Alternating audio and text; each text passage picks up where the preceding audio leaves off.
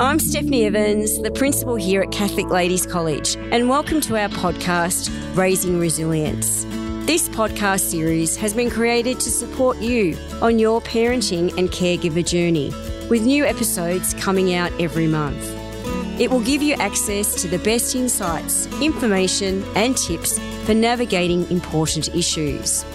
I'll now hand you over to your hosts, Liana, CLC's Head of Students, and Brad, CLC's School Counsellor. Hi everyone, welcome back to another episode of our podcast, Raising Resilience. I'm one of your hosts, CLC's Head of Students, Liana. And I'm Brad, the Student Counsellor. Brad, today we are tackling the topic of school refusal. A very, very difficult topic to start. Yeah. And I will preface this episode by saying, look, we aren't absolute experts on this. There is a variety of different approaches within the literature and what's considered a positive way to deal with school refusal. It is right across the board something that's very, very difficult to negotiate, especially as parents. And part of understanding that is also recognizing that this is not an isolated problem. This is affecting what they recently figured out in statistics is about 12,000 students across Victoria.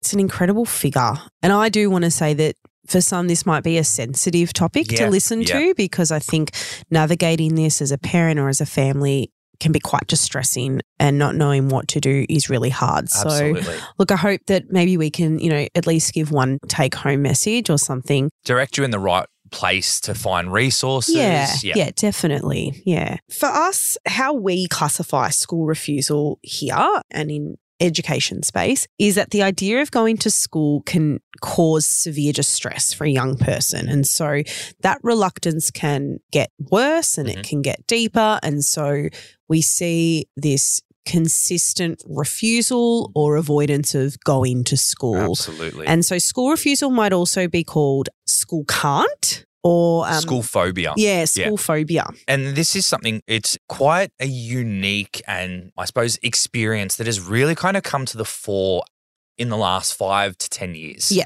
even way before COVID. Oh, absolutely. Yes. COVID had this incredible ability to exacerbate a lot of problems that were kind of seeping through the cracks. Definitely. So now everything's out in the limelight. And, a lot of the students who are experiencing elements of school refusal, at the start, it really does look as though it's that constant state of feeling unwell or being unhappy, and it's looking at it in a way where these emotional reactions are becoming quite prominent.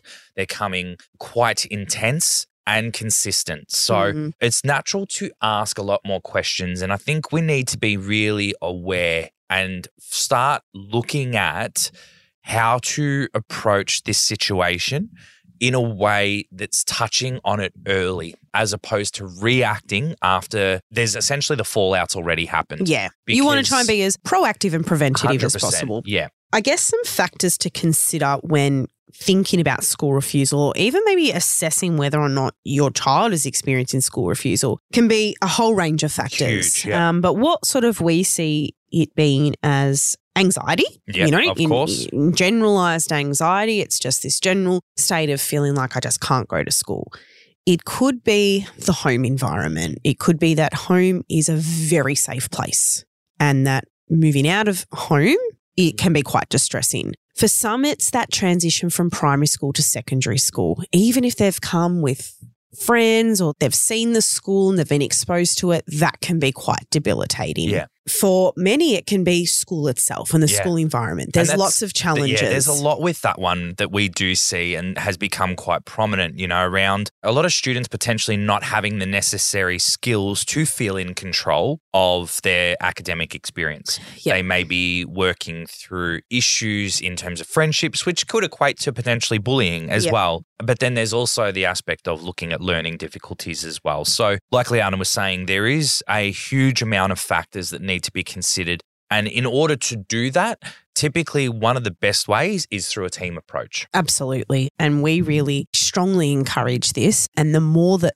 a school knows about what's going on, the better. And I just want to, reassure parents at home that if your child is experiencing school refusal, we don't ever want you to feel that you're being judged by the school. And the school naturally is going to ask a lot of questions. We have a responsibility to look after your child. You're sending them to our community. But the questions that we're asking is to try and support. It's not to judge, and it's definitely not to place blame. And I think for many parents, they are reluctant to share the realities of an experience because they feel that it's reflecting their parenting. Yes. And more often than not, it's absolutely not. Yeah.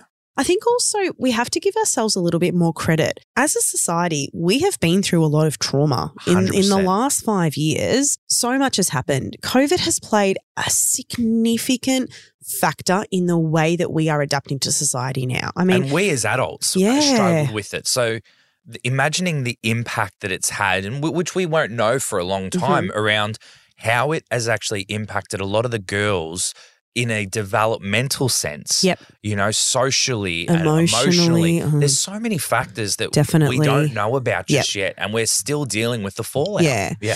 So what contributes to school refusal? It's often not just a single cause. No. Sometimes we see there's been a traumatic event that's happened in life or in infancy stages or at school, and then that leads to a phobia of coming to school or avoiding coming to school. It might gradually start to happen, or it can happen suddenly. So some signs that parents might see is that your child is complaining of illness all the time.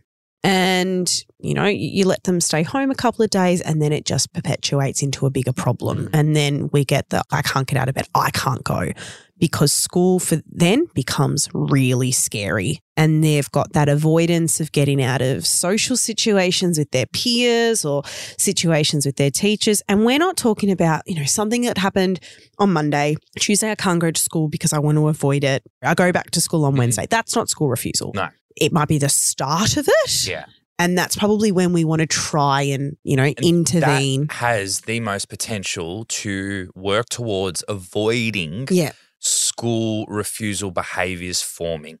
Because when we can teach them to work through, well, you're dealing with a really challenging situation at school, how can we work together as a team to empower you to find your way to where you feel more in control and have a sense of agency in your decision making, where there's not that level of avoidance and that stress and that stigma attached around attending school. Because once that idea has the ability to take a stranglehold in the way they think, it's coming from, I suppose, my position, it's really hard to pull apart. Yeah. And it takes a lot of layers of a team approach in order to do that. And it does take time as well. Absolutely. So we know that school refusal can impact learning and development, obviously, because if you're not at school, that's going to impact, you know, your ability to engage with or keep up to date with what's happening. You're missing crucial learning opportunities and there might be gaps in your learning. It can definitely affect friendships because you're missing opportunities to connect with your peers and to strengthen those bonds. For sure. You might see at home lots of crying, yelling, screaming, your child locking themselves in their room or refusing to move, pleading with you, and then the aches and pains. But it backs you in a corner. Like, where do you go with that? Do you be the punitive parent that says, no, you're going to school and then you're punishing them, or do you let them get away with it? And then you're in this constant battle within yourself. So I get how it becomes bigger than, you know, what it could be. And obviously there's a huge impact on families. And this is something that I think really needs to be understood by parents, is that this is a really distressing experience. Yeah. Obviously on the students and not wanting to go to a school, but as parents, it's another huge part that where it can take a massive emotional toll. You know, I've worked with a lot of them who have daughters who have gone through the school refusal process.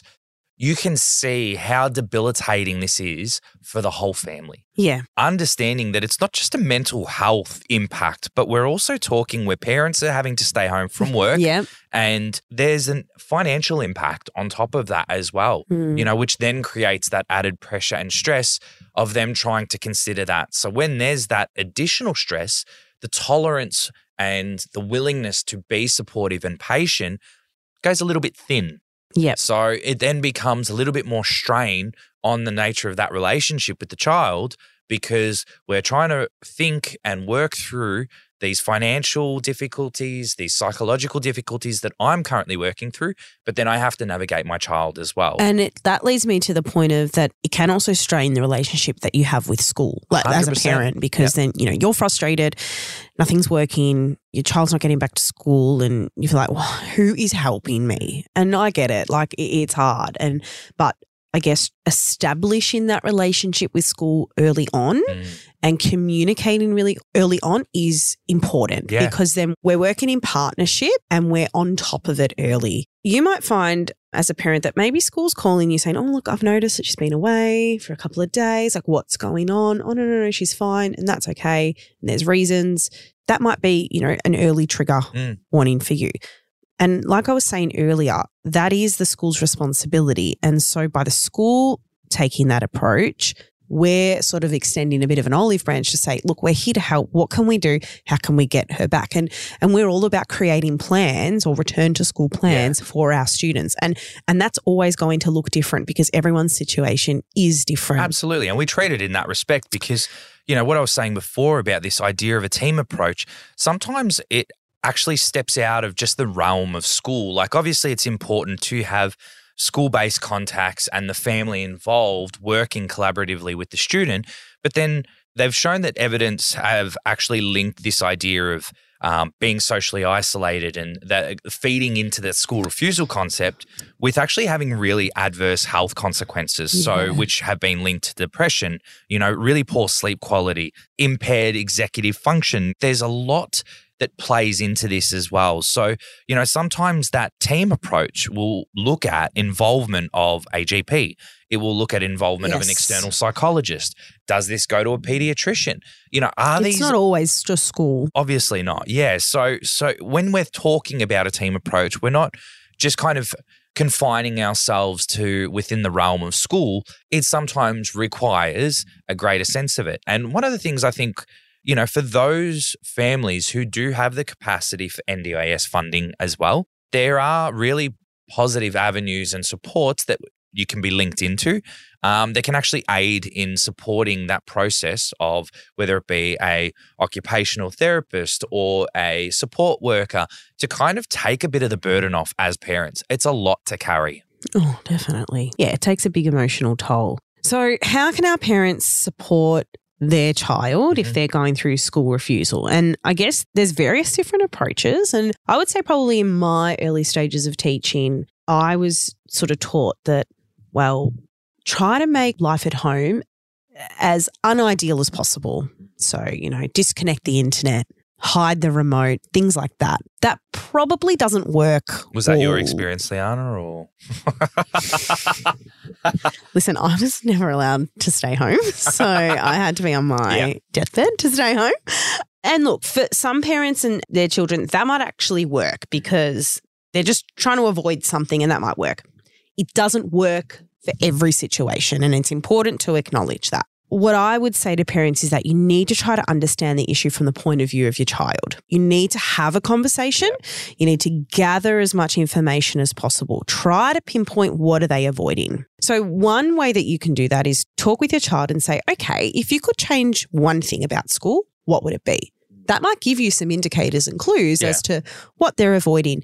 Is it the friendships? Is it a particular subject? Is it a teacher? Is it the classroom? Is it the noise? There's so many factors. When you are able to narrow it down, it just gives you so much more insight and ability to work with. And it leads you down different roads as well. So that's one way you could do it. If your child finds it difficult to talk and they find it hard to communicate that, you can use a rating system. So if you had to rate parts of your day, so how would you rate the morning?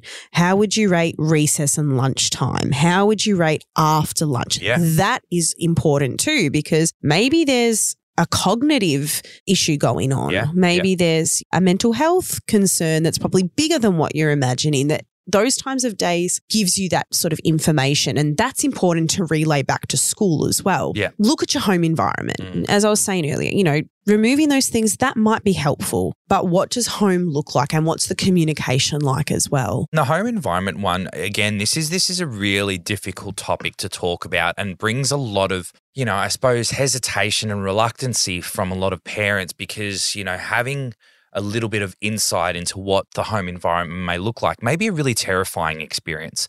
Sometimes the idea of creating stability and consistency and safety is sometimes really difficult when there's so many other factors at in play, life yeah. that you are trying to contend with. Yep. So it's really normal and natural that at times you may be struggling. That's okay, because that is what the importance of working as a team, and whether you need avenues of different support to figure out, well, how do we start creating that consistency and stability at home in order for my daughter to know that she's got her anchor at home, Yep. and then she can go back and forward between school and feel that level of safety and comfort. Yep. That's, as I said, just within the confines of the home environment.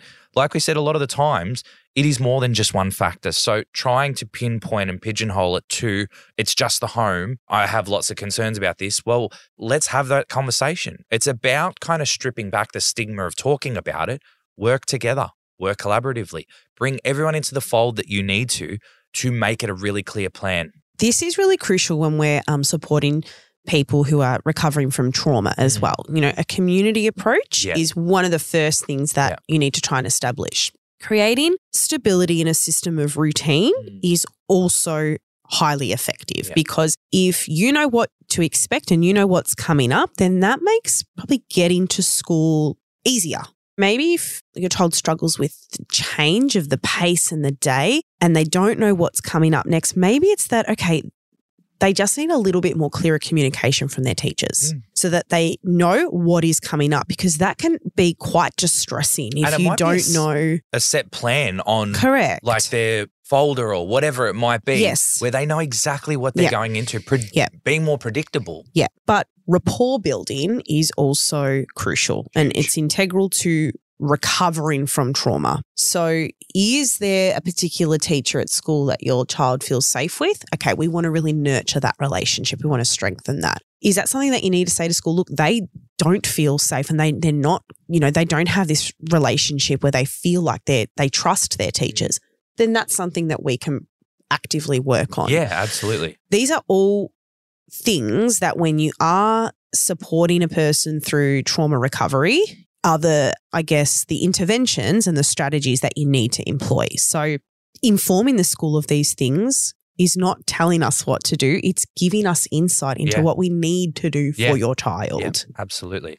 Understanding that when we are able to work collaboratively, in a way, if we're doing it from an early stage where we're seeing really early signs of these behaviours forming, we don't allow it to gain that stranglehold what I was talking about before, where we prevent it from becoming this entrenched behaviour where we're missing half a term. I know. So it's more working on, okay, well, I've noticed this pattern or trend over the last 2 or 3 weeks where it's been sporadic, but they're starting to form a pattern. Okay, well, who do I need to get involved to now have conversations? Yep. And to figure out, well, what do we need to do to help the student feel more in control of her academic experience? Yep.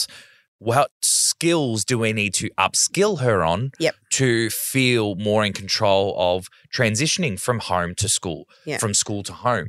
Looking at all these factors, because, I think the idea of school refusal, it's a really kind of taboo topic. It's hard to talk about for a lot. It's definitely hard to talk about. But I also was going to say, like, you've touched a lot about like the factors and things that you notice, and that is something to consider to help you understand that it's very different from truancy. Absolutely. Like if your child just doesn't want to go to school because they don't like going to school, like I just can't be bothered, that's not school refusal. Yeah, correct. There is bigger factors at play. Yeah.